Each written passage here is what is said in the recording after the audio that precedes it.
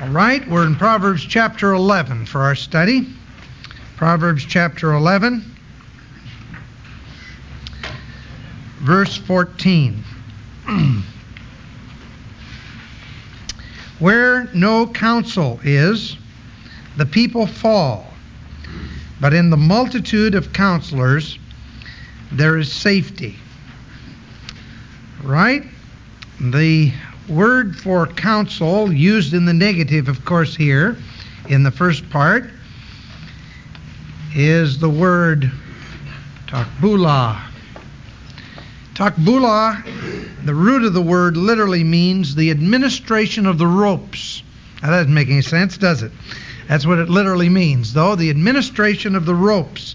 It's actually a nautical term for a sailor that steers a ship.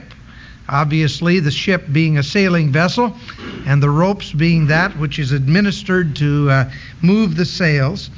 And so the word came to mean that which had to do with direction or guidance, the pulling of the ropes to guide a ship. So you have one translation that has it, the lack of a helmsman.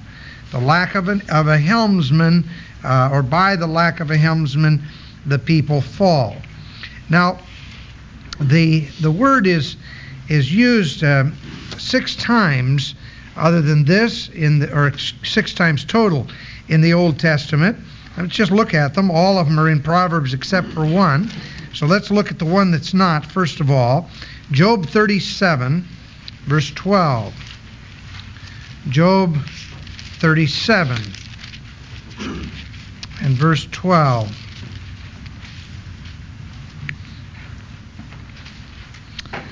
It's talking here about the matter of the clouds, and the clouds being maneuvered around in the skies. And if you read verse 10, it kind of picks up the thought. By the breath of God, frost is given, the breadth of the waters is narrowed. Also by watering, he, God, wearieth the thick cloud. He scattereth his bright cloud, and it, that is the cloud, is turned round about by his counsels, by his maneuvering the ropes, if you please, by his pulling the strings. He moves the clouds in the sky by his counsels, that they may do whatsoever he commandeth them upon the face of the world in the earth. God maneuvering clouds. The idea of steering or guiding or giving direction to. That's the idea of this particular word. Proverbs 1:5. Proverbs 1:5. A wise man, chokmah, the skillful man, will hear. He will hear intelligently. He'll be listening carefully and will increase his learning. And a man of understanding shall attain unto wise counsels. There's the word again, that which is the maneuvering of the ropes. Proverbs 12 and verse 5. The thoughts of the righteous are right, but, now negatively speaking, the counsels of the wicked are deceit. The way the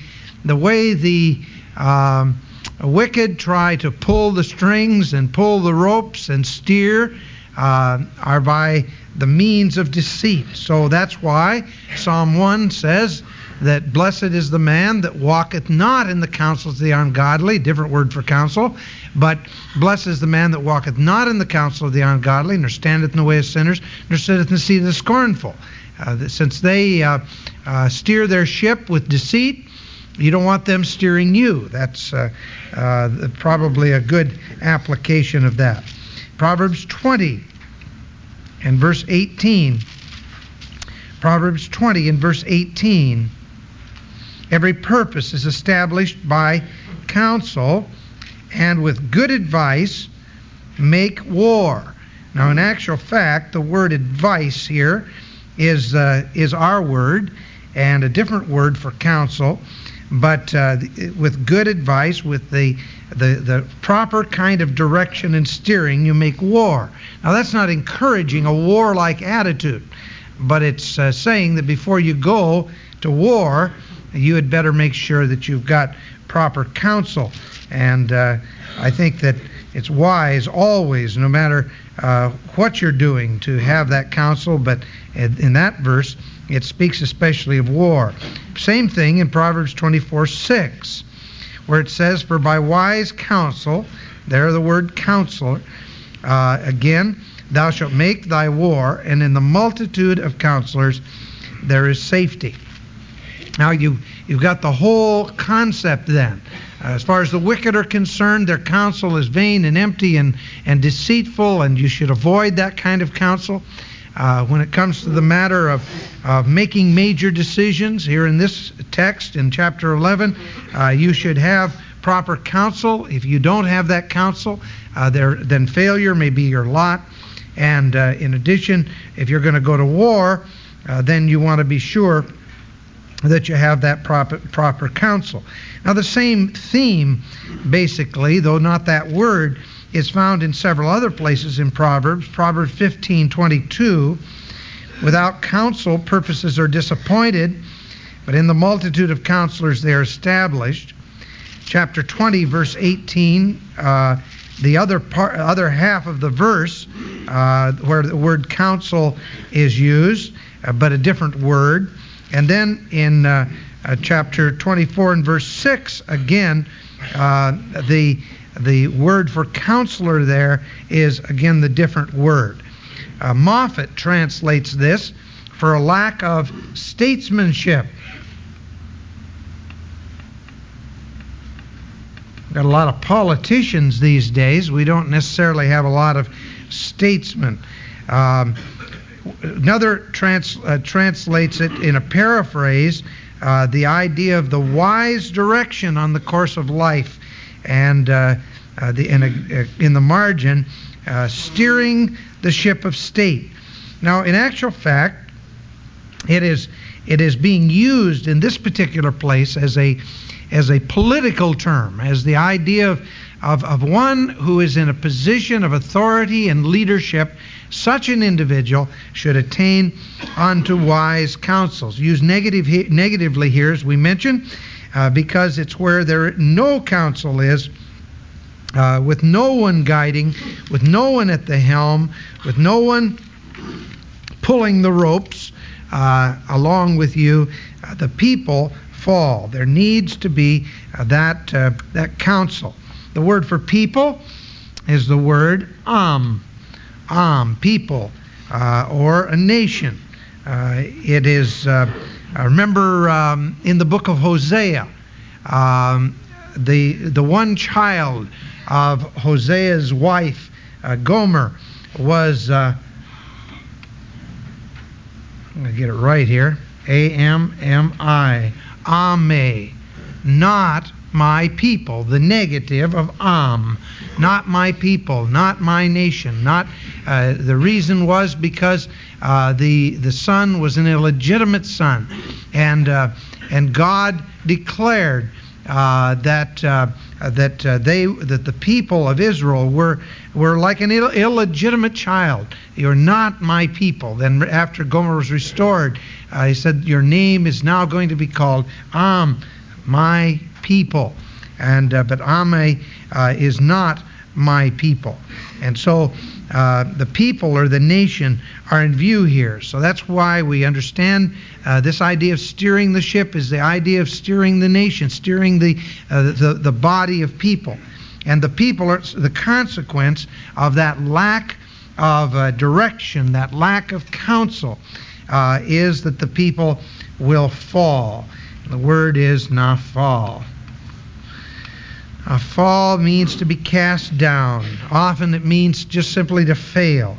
And the word, the way it's used in the Old Testament as a primary sense, is the idea of a violent overthrow, a violent fall. It's not simply falling down and skinning your knee, but rather a violent fall. The verb's used no less than 365 times in the Old Testament. It speaks in Isaiah 30 and verse 13 of a falling wall. In Judges 20 and verse 44, it speaks of falling in battle. In Lamentations 1:7, when the Lamentations of Jeremiah were written, the city of Jerusalem had just fallen, and the idea was that they had fallen into enemy hands, and the word is used to speak of falling into enemy hands. 1 Chronicles 20 and verse 8, it's used to speak of falling by the hand of an opponent. All violent falls. A nation without counselor is like a ship in the midst of the rock without a pilot. That's the thing that's being said here. It's one reason why righteousness exalts a nation. Sin is a reproach to any people, because righteousness leads to wise counsels. And when there is righteousness, and that is the fiber of the nation, there is the freedom to bring forth the counsel that is in accordance with righteousness. And when man does not have righteous counsel, he has counsel without a standard. The idea of righteousness is that of the plumb line, that of a standard being set. The plumb line was held over the wall of Jerusalem. God says the plumb line is straight, and by my plumb line your wall is crooked, speaking of the iniquity of the people. That line I just drew isn't straight enough, because God's line is perfectly plumb. If I take a piece of cord and attach a weight to it and hold it, it will be straight up and down. It'll be perfectly perpendicular. And I can tell whether a wall is straight or not. And I can tell whether a stick is straight or whether any standard is straight. The plumb line, because the law of gravity pulls it in its shortest direction, a straight line is the shortest distance between 2 points, therefore that line is straight. And if you are building a house and you build it and then hold a plumb line up, and the plumb line is off, you don't change the plumb line, you bring the wall in accordance with the plumb line. But see, what man in his backward thinking today is doing is he holds God's plumb line up to the wall. He finds out the plumb line must be off, so he moves the plumb line. Whenever you're dealing with Scripture, you're dealing with the plumb line. God says this is right. Now conform to it. And we realize that in 2 Timothy 3:16 and 17, when it says that all Scripture is God-breathed, it says all Scripture is God-breathed and is profitable for doctrine.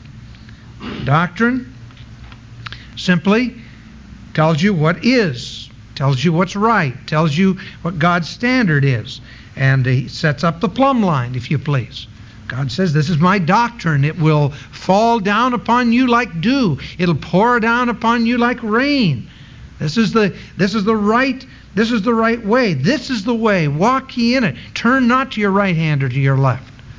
I was studying with the elders last night from Psalm 119.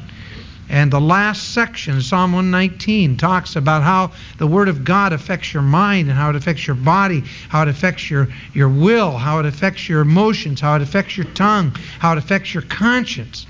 And you go through that psalm and you see over and over again the concept of God steering you every way He wants you to go. And time after time, though the words are used differently, the bottom line is, this is the way. Walk ye in it. Turn not to the right hand or to the left. This is the standard. And so we're given doctrine. We're given reproof. Reproof comes as you read Scripture and realize you don't meet the standard. That's the reproof that comes to us.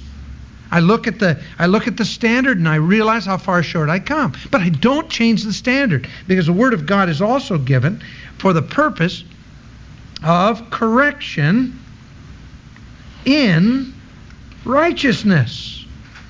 Correction in righteousness. You don't change the standard to suit the man. You change the man to suit the standard. I got a call yesterday, and someone had counseled with Dave Graff back in August. And he had given some biblical counsel. And this person picks up the phone in April to call to inform me of the counsel that he'd given, hoping that I would side with them against what David said. The only trouble was he had the Bible on his side, so I sided with him, which made the person very upset. Now, you can imagine, been stewing in their own juice ever since August. I finally got around to picking up the phone and calling me to tell me how unhappy they were with that terrible advice that is given. And it was funny because I said, well, did you know that the Bible says this? Yes. Did you know the Bible says this? Yes. You know the Bible said this? Yes. You know the Bible said this? Yes. Well, then what's wrong? That's what he told you. Oh, but you don't understand. And then she take all the things that you know and you change the standard, you see. And the guise that was used was this. I know it was the will of God because I prayed about it. That's so old, you know. I mean, you'd think somebody'd learn, not try to use that line on me. I prayed about it. Whoever said that prayer was saying to God, God, your standard's wrong, I'm moving it. That's not prayer. That's blasphemy. But the standard is perfect. Say so, correction in righteousness and then instruction. And I think that it's high time that we recognize that God's standard is right. And that anything other than God's standard is a deviation from what is right and what is best in every instance for us. We'd like to move it around. We'd like to change it. We can't. But you see, the counsel that God wants us to have is a righteous counsel. And when righteousness is in the fiber of a nation, that counsel is able to abound. And when you have an evil nation, then that kind of counsel is suppressed. And I won't go into detail as to what we often hear on the news and read in the paper and so on and so forth. I'll tell you this, the counsel that is given by people who claim to know is so often a counsel that is contrary to the Word of God. When we follow foolish counsel, the counsel of the ungodly, then we have problems.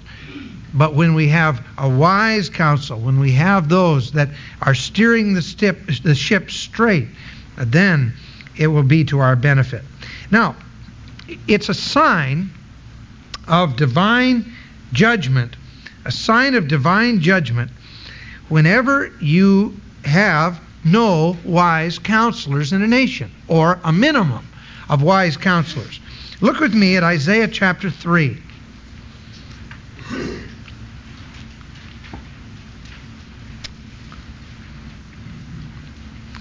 Now, there are a number of things that God removes from a nation, and when that nation is under divine judgment. God does not begin by sending mass destruction upon a nation. A nation falls, first of all, inwardly and morally. I think probably most of you have heard former President Lincoln's speech in the Lincoln Theater, or whatever they call it, at Disneyland. And that particular speech says it very well. When he says that no giant hand is going to come across the sea and gobble the nation up. If the nation falls, it will fall at its own hands. It will fall inwardly. And that's wise words coming from a man who was steering the ship of state at the time that he said them. In Isaiah chapter 3, it makes clear that that kind of wisdom and that kind of statesmanship is absent or is removed from a nation as some of the first signs of judgment. For behold, the Lord of hosts, doth take away from Jerusalem and from Judah the stay and the staff, the whole stay of bread, and the whole stay of water, physical nourishment. There comes as a part of the judgment that comes upon a nation, there comes economic crisis. And of course, in an agricultural land, a lack of water and a lack of grain obviously is economic disaster. It may be something different in another nation, but this is written to the nation of Israel. So this is a picture of the coming of that judgment. Then not only that, but the mighty man and the man of war, weakness militarily, and the judge. Now, we're talking about a weak-willed person in a court. Men that are unable to make judgments, unable to be definitive and enforce the laws of the land. It's another thing. And the prophet, the one that's speaking the word of God, and the prudent, the wise, and the ancient. Now, the prudent and the ancient in particular, along with the prophet on occasion, were those that were the expounders of counsel. And the wisdom of old men was always that stood the nation in good stead. Now, it's an amazing thing to me to realize that there is a dearth of really wise old men today. The ancient, those that sit in the gates of the city to advise, and the advice is good. We've got a lot of slick, younger people that rise to the fore in the political world, and some of the men were like that when they came into politics, and they now have gotten a gray hair or two, but they haven't gotten any wiser, and they're not men that could be considered in the biblical sense the ancient, because they've not learned from their years of experience. They have continued to go the selfish way, and so you have to be careful in a nation like ours, not to think that just because a man has white hair that he has wisdom. The book of Proverbs says that the man who has white hair is to be respected as a counselor if his way is in the way of righteousness. If it's not, then he's disqualified himself. All right, so there is the lack of that kind of counsel. Then on in verse 3, it says, the captain of 50, and the honorable man, and the counselor. There you have it specifically. The counselor, the one that can give wise advice, the one that can instruct others, that counselor. And then the skillful craftsman. There's another problem. See how, I'll tell you, we can put our nation right down here and begin to wonder if maybe we aren't moving toward impending judgment, because we are lacking these very things. How many real craftsmen do we have left in our nation? How many people do we have making things, manufacturing things that take real pride in their work? The craftsman, no. And the eloquent orator. The word eloquent is from our old friend B-I-Y-N, being, which means to separate between or to discern. The discerning speaker, the one who is able to speak but able to discern. That's a picture of a nation ripe for judgment. And then it says, I will give children to be their princes, and babes shall rule over them. God puts novices, allows the novices to take the reins of government, because it is a sign and a picture of judgment. Look at Isaiah 19 and verses 11 through 14. Now it's talking not about Israel, but about Egypt, right? Egypt is going to fall. And it says, surely the princes of Zoan are fools. This is getting ready for their final destruction.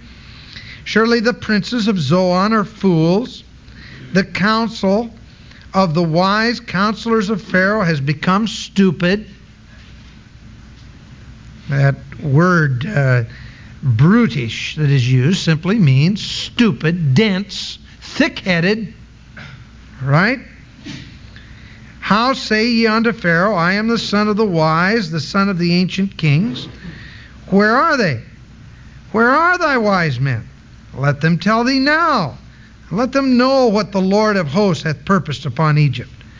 The princes of Zoan are become fools. The princes of Memphis are deceived. And this idea of Noph being Memphis, the place where there was such leadership at one period of history, the cultural center along with Alexandria, the place of great cultural learning and the place of very high intellect. Where are they now? The princes of Memphis are deceived. They have also seduced Egypt, even they that are the stay of its tribes. And the Lord hath mingled a perverse spirit in the midst of it, and they have caused Egypt to err in every work of it, as a drunken man staggereth in his vomit. Neither shall there be any work for Egypt, which the head or tail, branch or rush may do. It's going to be wiped out. All right?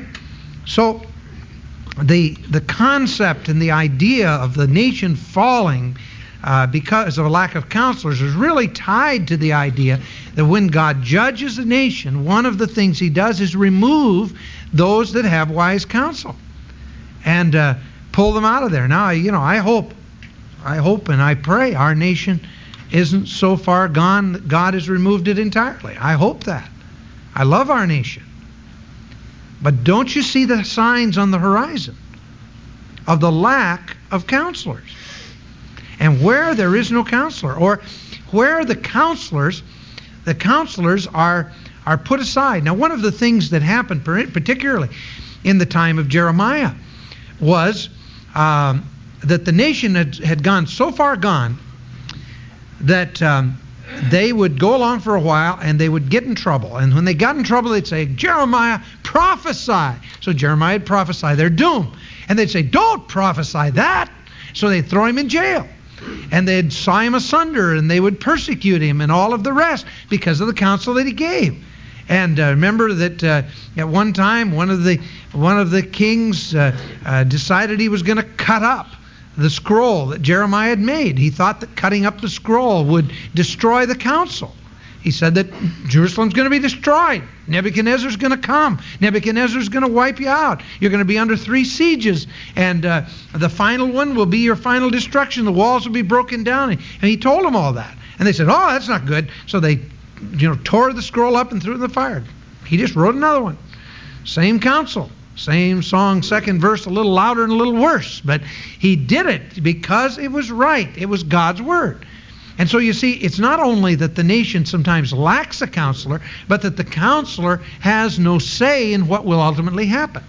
Now, there are some wise voices today that are screaming around the country as to what is happening in our nation as we continue to abort 1 million babies every year.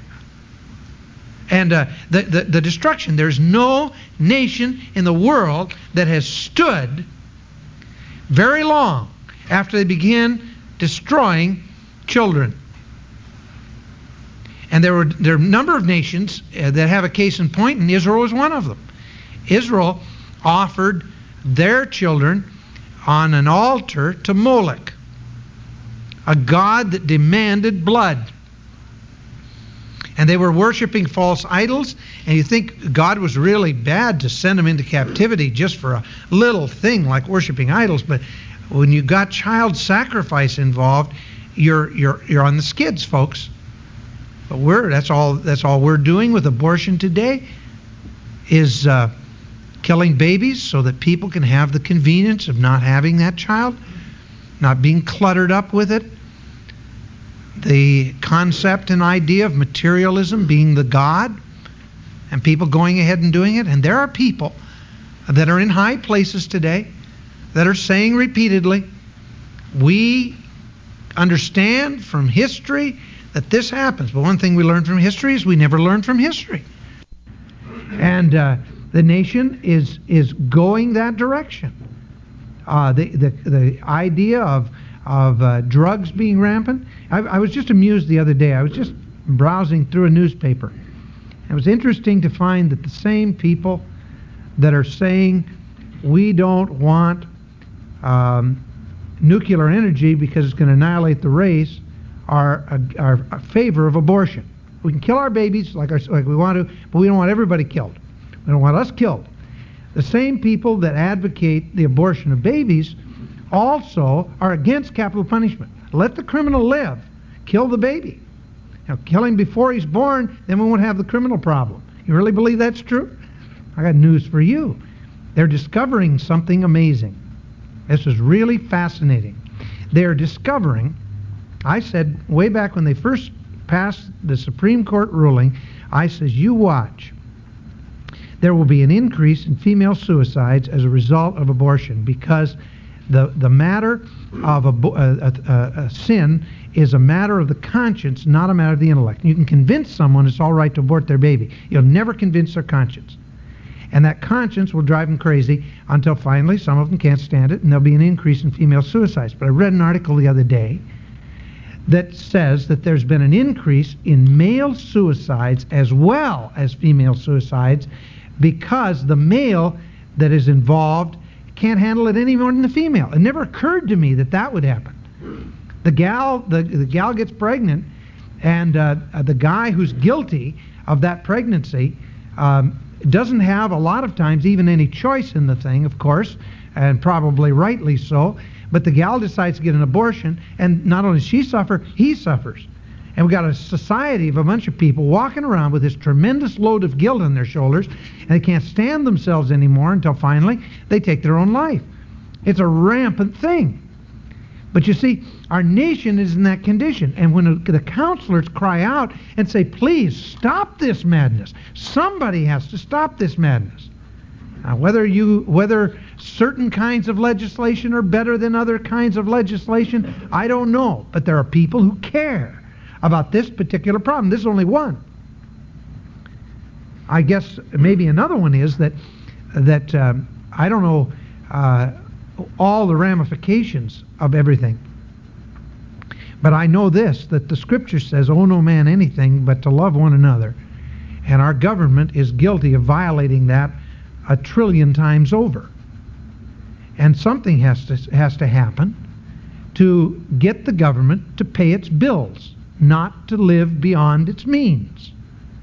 One of the reasons that I wonder if Reagan might not be on the right track on this is simply because the principle is very simple, that if we cut government to the place that they are living within their means, we'll accomplish two things. We'll pay our bills and not incur further debt, and we will have a better controlled bureaucracy. But you see, the problem is we get so fat and sassy, we can just live on credit the rest of our lives. Someday it has to come to an end. Anybody knows that. See? Now that seems to me to be good, sound wisdom. With my lack of real understanding of all the intricate things of finance, I tend to be somewhat simplistic, because I believe that if you got $1, you can spend $1, and if you spend $1.10, you're in debt. And if you're in debt, you're in trouble. And if the government does it 1 trillion times over, they're in big, big trouble. And somewhere the madness has to stop. And so when counselors say that that is a wise thing, are they being heard? Well, you see, the American people aren't really ready to pay the price of paying their bills. It makes them kind of uncomfortable when somebody in government says we're going to pay our bills, because that makes you and me feel like maybe we ought to pay our bills too. And of course most in this room are, but there are a lot of Americans who aren't. And they're living on credit and living beyond their means, and things have become the central thing. And we have to pray that God will continue to put people with wise counsel in governmental places, because if they aren't there, then the next step is ruin. We have to recognize that God's Word, though God's Word is not a book on economy. It is not telling us all the intricate details of how the economy of the country ought to be run. it does give us principles by which a nation will prosper or a nation will fall. All right, now in Second Chronicles, chapter 24,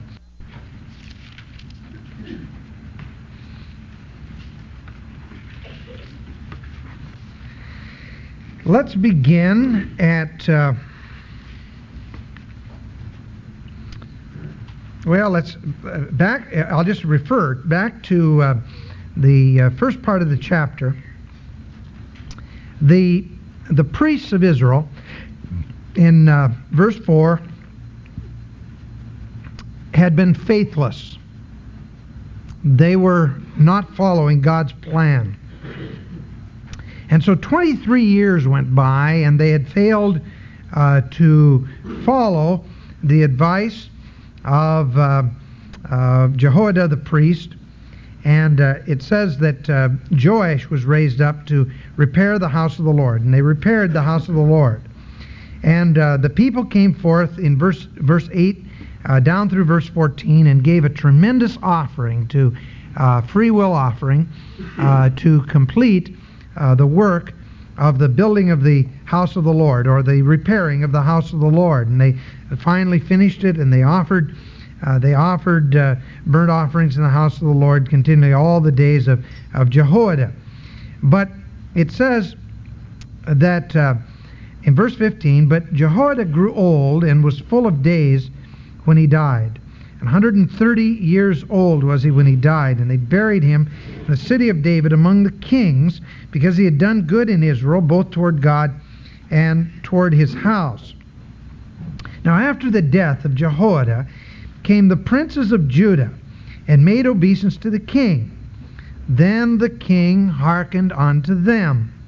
And they left the house of the Lord God of their fathers, and they served images and idols. And wrath came upon Judah and Jerusalem for this their trespass. Yet he sent prophets to them, to bring them again to the Lord.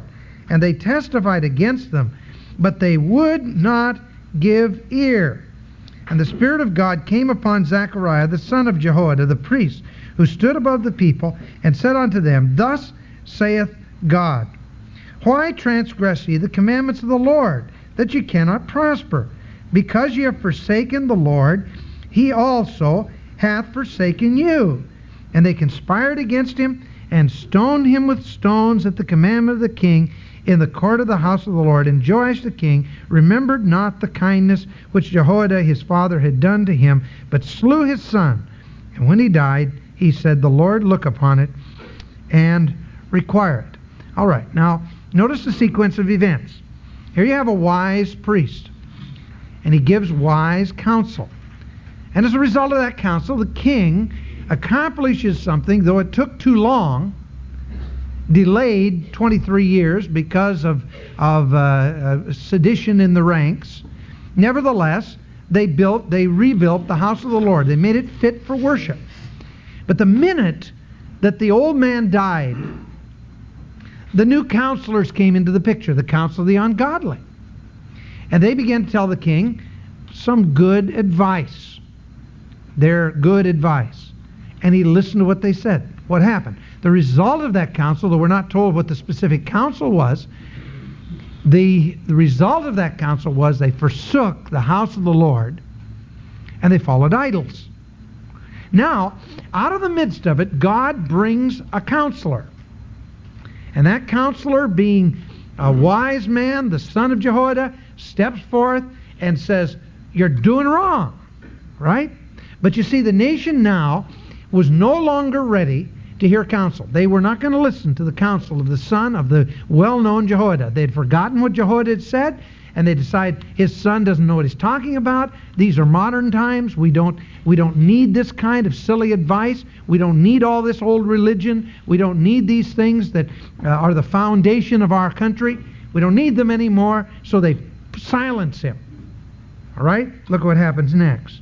And it came to pass at the end of the year that the host of Syria came up against them. They came to Judah and Jerusalem and destroyed all the princes of the people from among the people and sent all the spoil of them to the king of Damascus. For the army of the Syrians came with a small company of men, and the Lord delivered a very great host into their hand, because they had forsaken the Lord God of their fathers. So he executed judgment against Joash.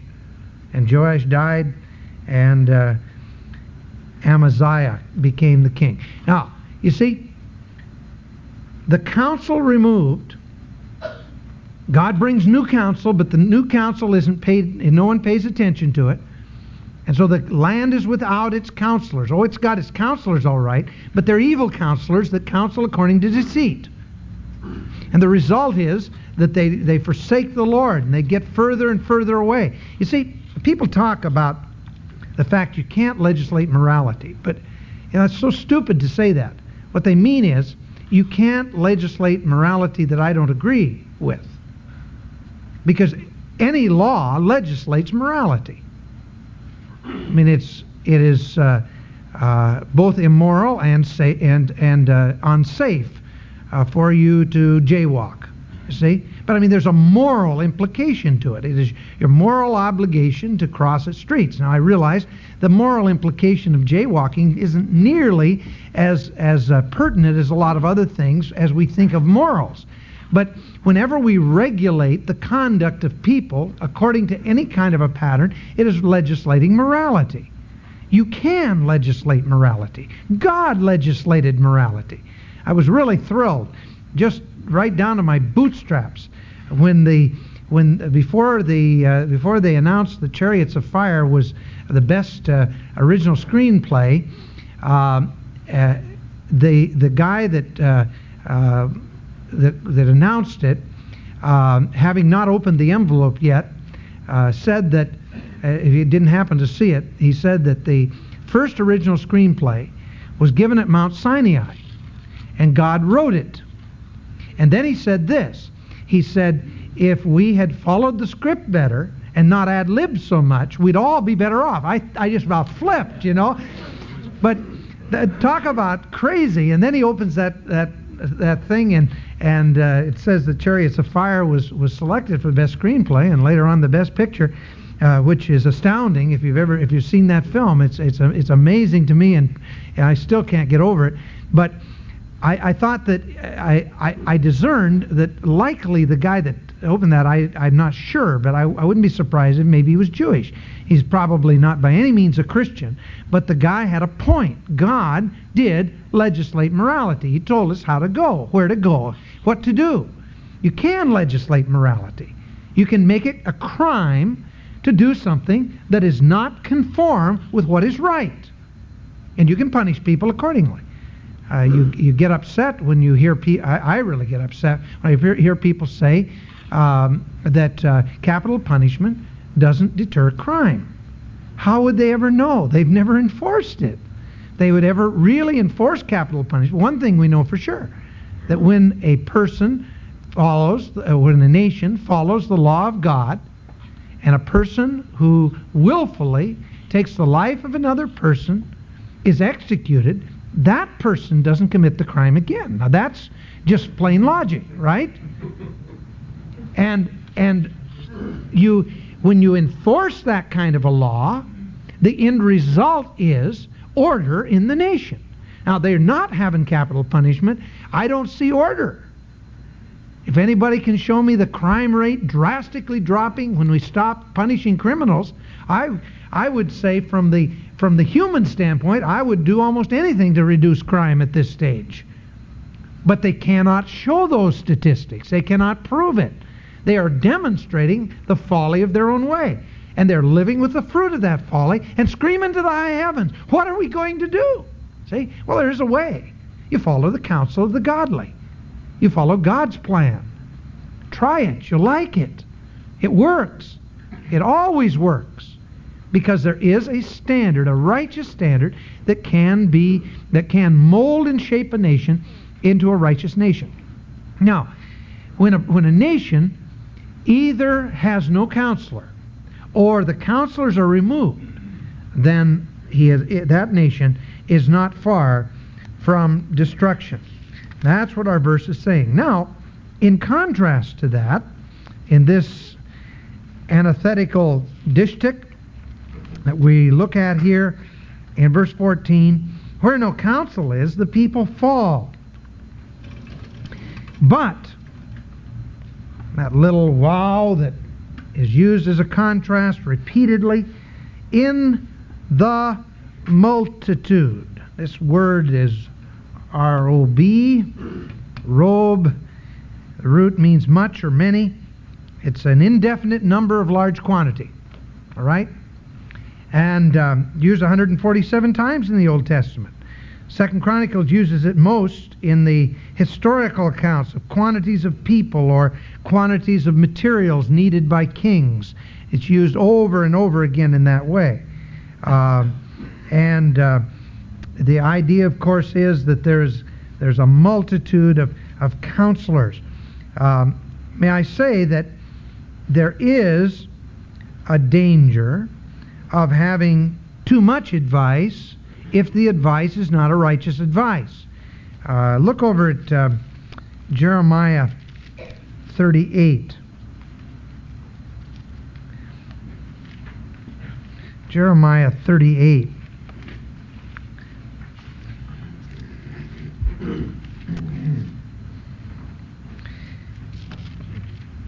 In Jeremiah 38, you have the counsel of Jeremiah pitted against a whole host of other counselors, and in this case, the one standing alone is indeed the right counselor, and the others, the multitude of counselors, can be wrong. Remember that the counsel of evil men is deceit, and when there is not wise counsel, then the counsel is not good. The majority isn't always right.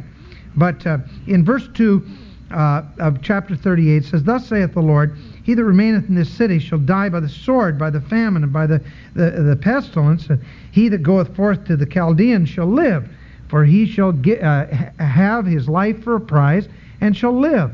Thus saith the Lord, this city shall surely be given into the hand of the king of Babylon's army, which shall take it." Now the idea was that the advice at this point, the right advice, was surrender. Surrender. But the princes said unto the king, "We beseech thee, let this man be put to death." Anybody that advocates surrender, for thus he weakeneth the hands of the men of war that remain in this city. I had to kind of chuckle, and I understand now. I don't know what the facts are. And when you don't know the facts, then you have to be a little bit careful. But I see a pattern emerging, because there's a segment of our leaders that are saying that we have some catch-up to do militarily in terms of the arms race with Soviet Union. And they say that. And what are we hearing from a whole segment on the other side?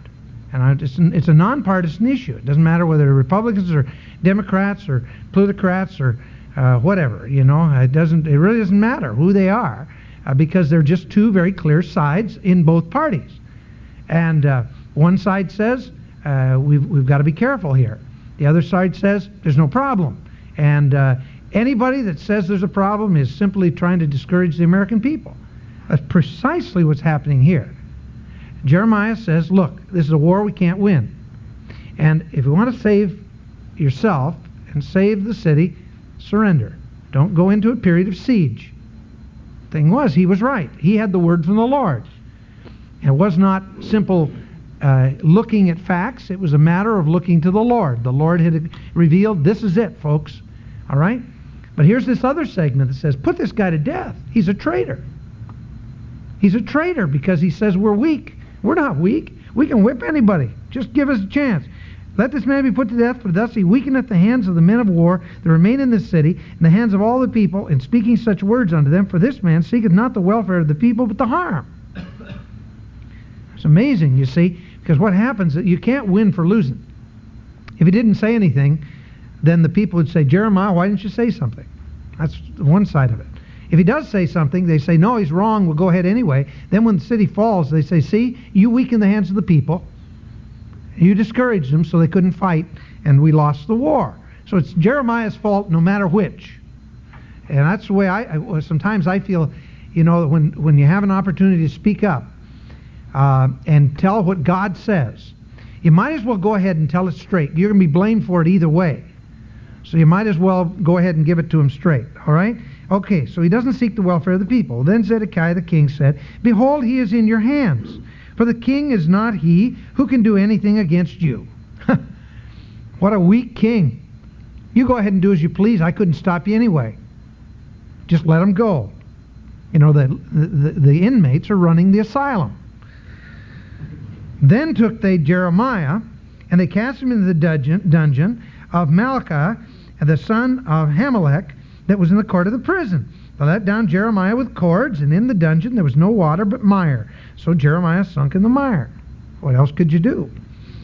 Now when Ebed-Melech, the Ethiopian, one of the eunuchs, who was in the king's house, heard that they put Jeremiah in the dungeon, the king then, sitting in the gate of Benjamin, Ebed-Melech went forth out of the king's house and spoke to the king, saying, my lord the king, these men have done evil in all that they have done to Jeremiah the prophet, whom they have cast into the dungeon, and he is likely to die of hunger in the place where he is, for there's no more bread in the city. They're already being starved out.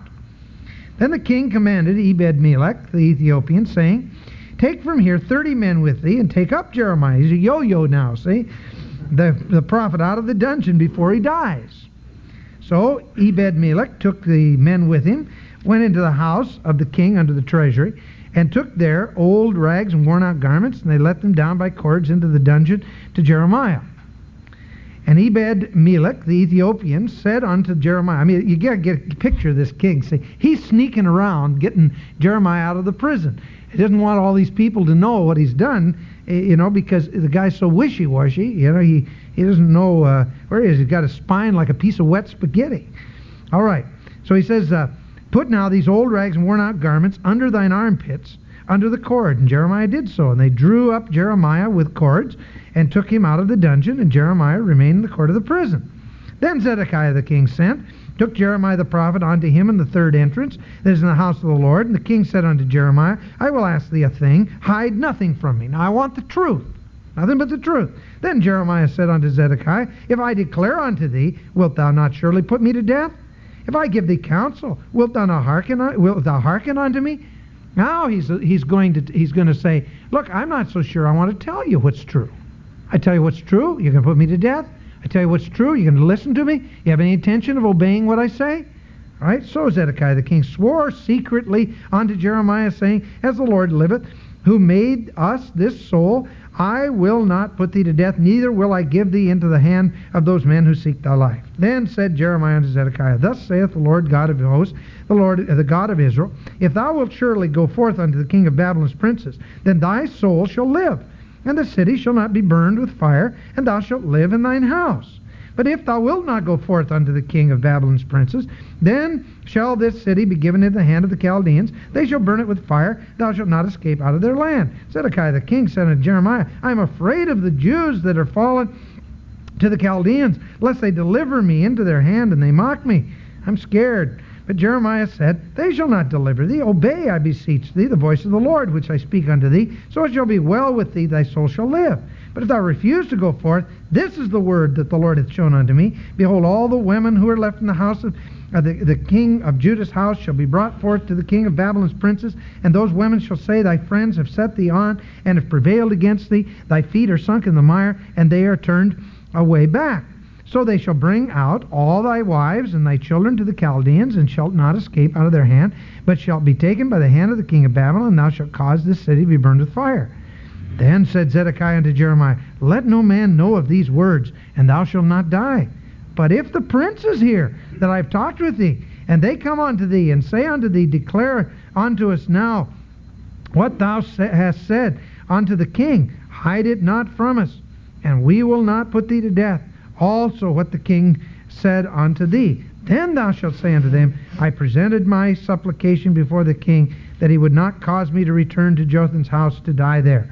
Then came all the princes unto Jeremiah, and asked him, And he told them according to all these words that the king had commanded. So they ceased speaking with him, for the matter was not perceived. So Jeremiah abode in the court of the prison until the day that Jerusalem was taken, and he was there when Jerusalem was taken. Now you can see that whole picture of what's happening here. Here's a weak king, afraid to do the thing that's the hard thing, but the right thing, afraid to obey the voice of the Lord, wishy-washy, tossed to and fro. A double-minded man is unstable in all his ways. He won't pay any attention to the counselor. So when it talks about a multitude of counselors bringing safety, it is not talking about just any old counselors. It's talking about those that have wisdom, those that are able to give right and proper counselors. The word for counselors is the word ya'atz. Ya'atz means to advise. And the first use in the Old Testament of this word is in Exodus 18:19, the counsel that Jethro gave. And we'll have to pick up on this right there next time. Let's have a word of prayer. Father, we think of our nation today. You've told us to pray for those that are in places of authority. And Father, the light of the study this morning, we would pray, give those men and those women in places of leadership the wisdom to listen to counsel that is in accord with righteousness. And Lord, we pray that you would be with our president, with our governor, with our senators and congressmen. We pray, Father, for those even in local government. And we pray that yet the voice of righteousness may ring throughout the land. Save us from that kind of destruction that comes when there is no wise counsel any longer. And Lord, silence the voices of those counselors that counsel according to deceit. Save us, Lord, from politicians in our nation and in our communities that have self-interest at heart. Give us unselfish men who are willing to stand for that which is right and willing to die if necessary for it. And Lord, bring us back on track. Cause the gospel of Jesus Christ to penetrate in each individual Christian to be the salt of the earth and the light of the world. And we pray that you will save our nation in these days. Father, we pray that you'll bless these men as they go into the marketplace, as they allow their influence to be felt. All around are people that desperately need counsel. Lord, help them to be in the right place at the right time and give the right counsel. Whether it's heeded or not, help them to have the courage to speak up for that which is true and that which is right. We'll praise you in Jesus' name. Amen. Have a super day today, gentlemen.